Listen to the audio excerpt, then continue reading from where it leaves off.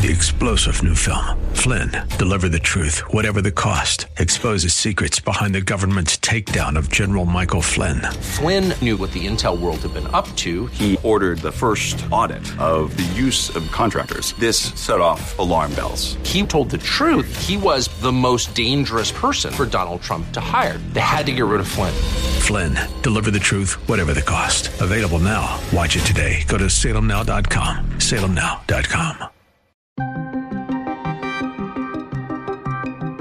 Twitter has a new owner in the CEO of Tesla Motors. He should probably not be, regulating what the New York Post is writing about Hunter Biden's laptop. Federal judge temporarily blocks the Biden administration's ending of Title 42. Title 42 being lifted means 500,000 over the next 5 weeks. The UN to meet with Russian President Vladimir Putin. The end goal is to have a halt to fighting.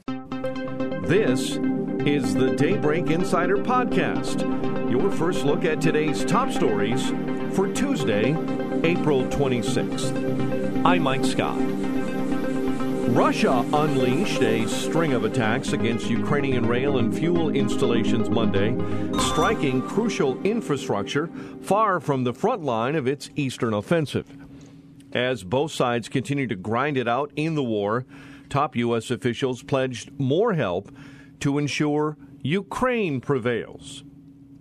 In a visit to Kyiv to meet with President Volodymyr Zelensky on Sunday, the American Secretaries of State and Defense said Washington has approved a $165 million sale of ammunition, along with more than $300 million in financing to buy more supplies.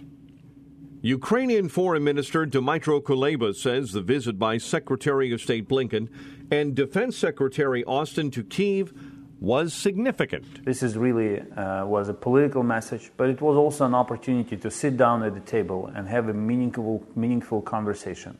It lasted for about 2 hours. We went through each and every detail of weapons, sanctions, financial, and other issues of utmost interest for both of us. Meanwhile, UN Deputy Spokesman Farhan Haq says Secretary General Antonio Guterres is scheduled to travel to Moscow today to meet with Russian President Vladimir Putin before meeting later this week with Ukrainian President Volodymyr Zelensky. We're coming at a fairly delicate moment. It's important that he is able to talk clearly with the leadership on both sides and see what progress we can make. Haq says Secretary General Guterres hopes his meetings with the Russian president and Ukrainian president will be productive. The end goal is to have a halt to fighting and to have ways to improve the situation of the people in Ukraine, lessen the threat that they're under, and provide humanitarian aid towards them.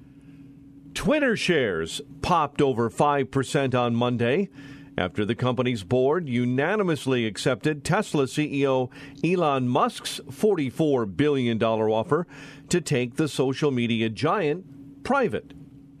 Technology sector analyst Dan Ives says Elon Musk's acquisition of Twitter for roughly $44 billion is a gamble. Ultimately, it's really trying to shake up social media. I mean, he feels like it's a fragmented platform. He could significantly improve it. But there's growth challenges ahead. Twitter's been an underperforming platform for the last decade. And this is definitely Musk betting 20% of his net worth on Twitter. Definitely a risky move. Ives says the future for Twitter under the ownership of Elon Musk is unclear. Does it change it to a subscription platform? Freedom of speech, has it changed Twitter? I think more questions than answers at this point. And I think ultimately this is really going to be a 12, 18-month project to try to transform Twitter. Meanwhile, Thomas Hayes of Great Capital joined Yahoo Finance Live and thinks that Musk buying Twitter is a good idea. I think this is the best thing that's ever happened to Twitter. Twitter had become an abandoned building with graffiti in a bad neighborhood.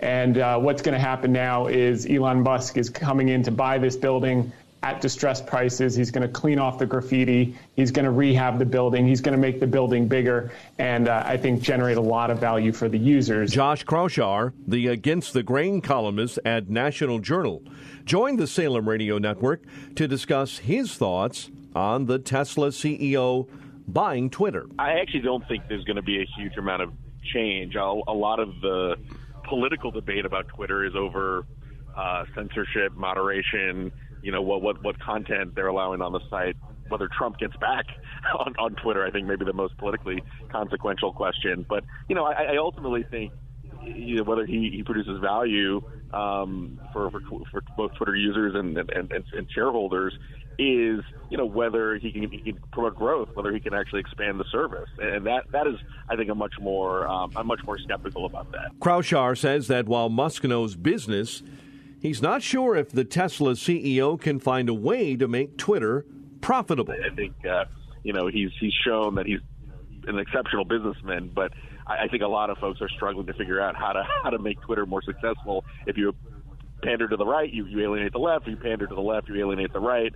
And, it is geared towards some power users, journalists, media people, political, operatives and activists. And I don't know how I don't know how you grow it and make money in a way that he really hopes for. So I think that's why they want to sell the Musk at a quite high stock price. As it sounds like. Kraushaar says that overall, this may be a good move for the social media services users. I have some issues with the types of content they've chosen to moderate or regulate. I think they've made some poor decisions.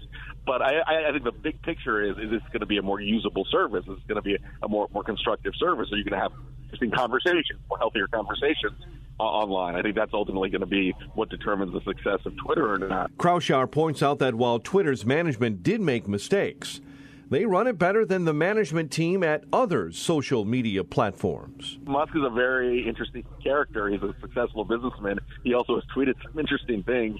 You kind of wonder what direction he wants to take Twitter in. I think despite all the tumult over Twitter, management has actually done a pretty good job in managing the service. Like it's a pretty good tool compared to Facebook, in my view, and compared to some of these other social media platforms that I think are just as toxic. Kraushaar goes on to say that the key to Twitter moving forward would be to put people in management positions who understand politics and use a light hand. I guess the risk with Musk is that he could do things that make things even worse or even more disruptive in a negative sense. But it's always good to, sometimes it's always safe to stay the course with the uncertainty that Musk would provide as CEO. But obviously they have challenges. The whole Silicon Valley ecosystem has a lot of challenges. They think they can create algorithms to moderate content, and you need to actually have smart people that understand politics and understand political opinion. And you should probably not be regulating what the New York Post is writing about Hunter Biden's laptop. You should be as light-handed as possible when you can with this stuff. A federal judge in Louisiana, Judge Robert Summerhays, temporarily blocked the Biden administration from ending a Trump-era pandemic restriction on the U.S.-Mexico border. Judge Summerhays announced a temporary restraining order in the case Monday, calling on the Department of Justice and states to work out the details in continuing the policy. The Biden administration had been on track to end Title 42, a public health measure, on May 23, a decision that has been criticized alike by Republicans and Democrats. Title 42 was put into effect in March of 2020 and stated that U.S. border officials had to turn away migrants immediately after they illegally came across the border. Since March of 2020, border officials have turned migrants away more than 1.7 million times using that authority, including many who have tried to cross the border more than once. White House Press Secretary Jen Psaki says the administration will be in discussions with members of Congress about Title 42 and what comes next. We are continuing to prepare to implement the lifting of Title 42, a decision that was made by the CDC. I would note that there are a range of views on Title 42. There are some, you noted, who are very vocal about how they would like to see it extended. There are some who are very vocal about how they would not like to see that happen. So that's an important discussion that will be happening over the coming days and weeks. Psaki does acknowledge there will be a surge of migrants at the southern border if the COVID-linked Title 42 is lifted next month. The Department of Homeland Security has projected that there could be an increase in people coming to the border, and that's why they've had a multi-part plan and proposal and policy they've been implementing for months now to prepare for that. Senator Elizabeth Warren of Massachusetts says it is her opinion that Title 42 doesn't help anyone. Title 42 is not consistent with our values, and it doesn't keep us safer. However, fellow Democrat Congressman Henry Cuellar of Texas disagrees, saying the Biden administration is being hypocritical. How can we have the emergency, federal public emergency extended to July 15th and say there's a pandemic going on in the United States, but at the border, everything's fine, and just let people into the United States? Representative Michael McCall, a Republican also from Texas, says that if Title 42 is scrapped, his state will not be able to handle the influx of migrants. Title 42 being lifted means 500,000 over the next 5 weeks. My state of Texas, we just simply can't absorb this. More than 20 states had asked the court to block the administration from ending Title 42, and last week asked the court to immediately intervene. Florida Governor Ron DeSantis on Monday approved the creation of a new standalone election police force. It's designed to crack down on voter fraud in the nation's third largest state. Daybreak Insider's Bernie Bennett has more details. The Republican governor had proposed the creation of a special unit to tackle election crimes as he came under pressure from some Republicans to do a full-blown audit of the 2020 election, even though former President Donald Trump had little trouble winning Florida. DeSantis, who is running for re-election and is widely considered for a 2024 presidential candidacy, has both praised the last election as smooth and suggested more rules were needed to deter fraud. Critics have deemed the law politically motivated and unnecessary, arguing that local prosecutors can handle election crimes. Bernie Bennett reporting. The Supreme Court is taking on a case between a public school official and a former high school football coach who wanted to kneel and pray on the field after games. The case before the justices involves Joseph Kennedy, a former football coach at Bremerton High School in Bremerton, Washington. For many years, Coach Kennedy would kneel at the center of the field following games and lead some students in prayer. The school district asked him to stop. Kennedy's lawyers say the Constitution's freedom of speech and freedom of religion guarantees allow him to pray on the field with students free to join. Attorney Paul Clement says the former high school football coach was exercising a protected right when he prayed on the field after games. When Coach Kennedy took a knee at midfield after games to say a brief prayer of thanks, his expression was entirely his own. That private religious expression was doubly protected by the free exercise and free speech clauses. Supreme Court Chief Justice John Roberts quizzed the attorney for Joseph Kennedy about where to draw the line when it comes to public high school coaches quietly praying or loudly leading a prayer at a football game. What if the activity on the field did not consist of this kneeling down briefly, but something more extensive? Standing up on the 50-yard line, arms outstretched, engaging in audible prayer. Is your analysis and answer still the same? Meantime, the court is also set to hear arguments Tuesday about the Trump-era policy known as Remain in Mexico. Gas prices are dropping again, but relief at the pump may be short-lived. The national average retail price of regular grain gasoline dropped 3 cents over the past 2 weeks to $4.24 a gallon, the Lumberg survey reported Sunday. Nationwide, the highest average price for regular grade gasoline in the April 22 survey was $5.71 a gallon in the San Francisco Bay Area. The lowest average was $3.70 a gallon in Tulsa, Oklahoma. Fuel price analyst Trilby Lundberg says gas prices actually have dropped quite a bit. Gasoline prices are down 3 cents in the past 2 weeks, and the average for regular grade is $4.24. This makes a total drop of 19 cents over the past 6 weeks.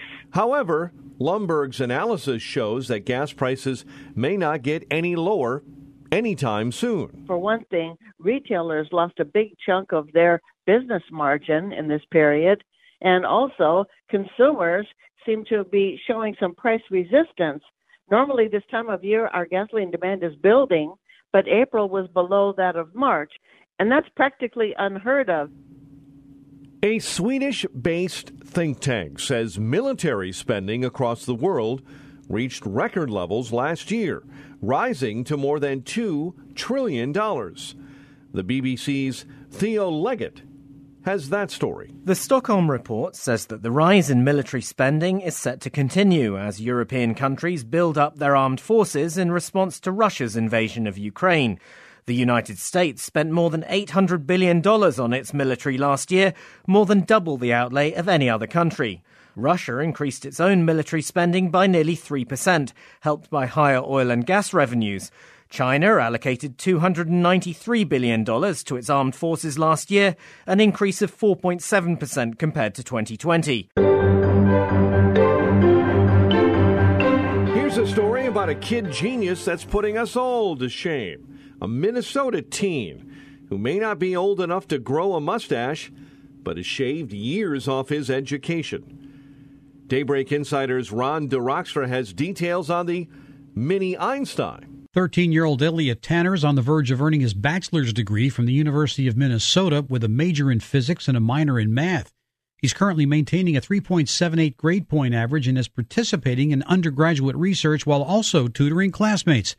Elliot's mom says he started reading and doing math by age 3, and following a few years of homeschooling and a high school curriculum that took him 2 years to complete, he began taking college classes when he was 9.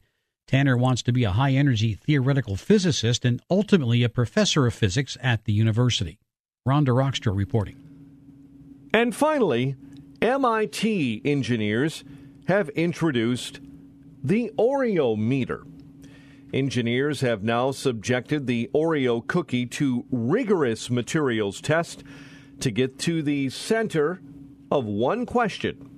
Why does the cookie's cream stick to just one wafer when twisted apart? Gizmodo's Isaac Schultz explains the sweet experiment. Engineers at MIT recently built a device called an Oreometer to test how Oreo cookies split and how the cream filling separates from the wafers. There are different ways to eat an Oreo. You might pull the two wafers apart, unscrew the two sides of the cookie, or dunk it in milk and bite right into it. The researchers were studying rheology, or the physics of fluids and how they flow. They call this particular study Oreology. Oreo cream is a soft solid called a yield stress fluid, a group that includes cookie dough, concrete, and lava. Schultz shares the results of all the testing. The Oreo is placed between two clamps. Rubber bands on the clamps adjust torque on the wafers, and as coins are added to one side of the Oreometer, the clamp turns, separating the cookie. The team found that the cleanness of the break didn't depend on how fast they rotated the wafers, how much cream there was, or what flavor of the cookie they used. It depends on how much adhesion there is between the cream and the wafers. The design for the Oreo meter is open to the public, so you too can build your own Oreo meter at home for your own saccharine science experiments. Subscribe to the Daybreak Insider podcast at Apple or Google Podcast, Spotify, or SalemPodcastNetwork.com. Get our companion Daybreak Insider newsletter each morning at DaybreakInsider.com. Ongoing coverage of breaking news and commentary at SRNnews.com and Townhall.com. Thanks for starting your day with us. I'm Mike Scott.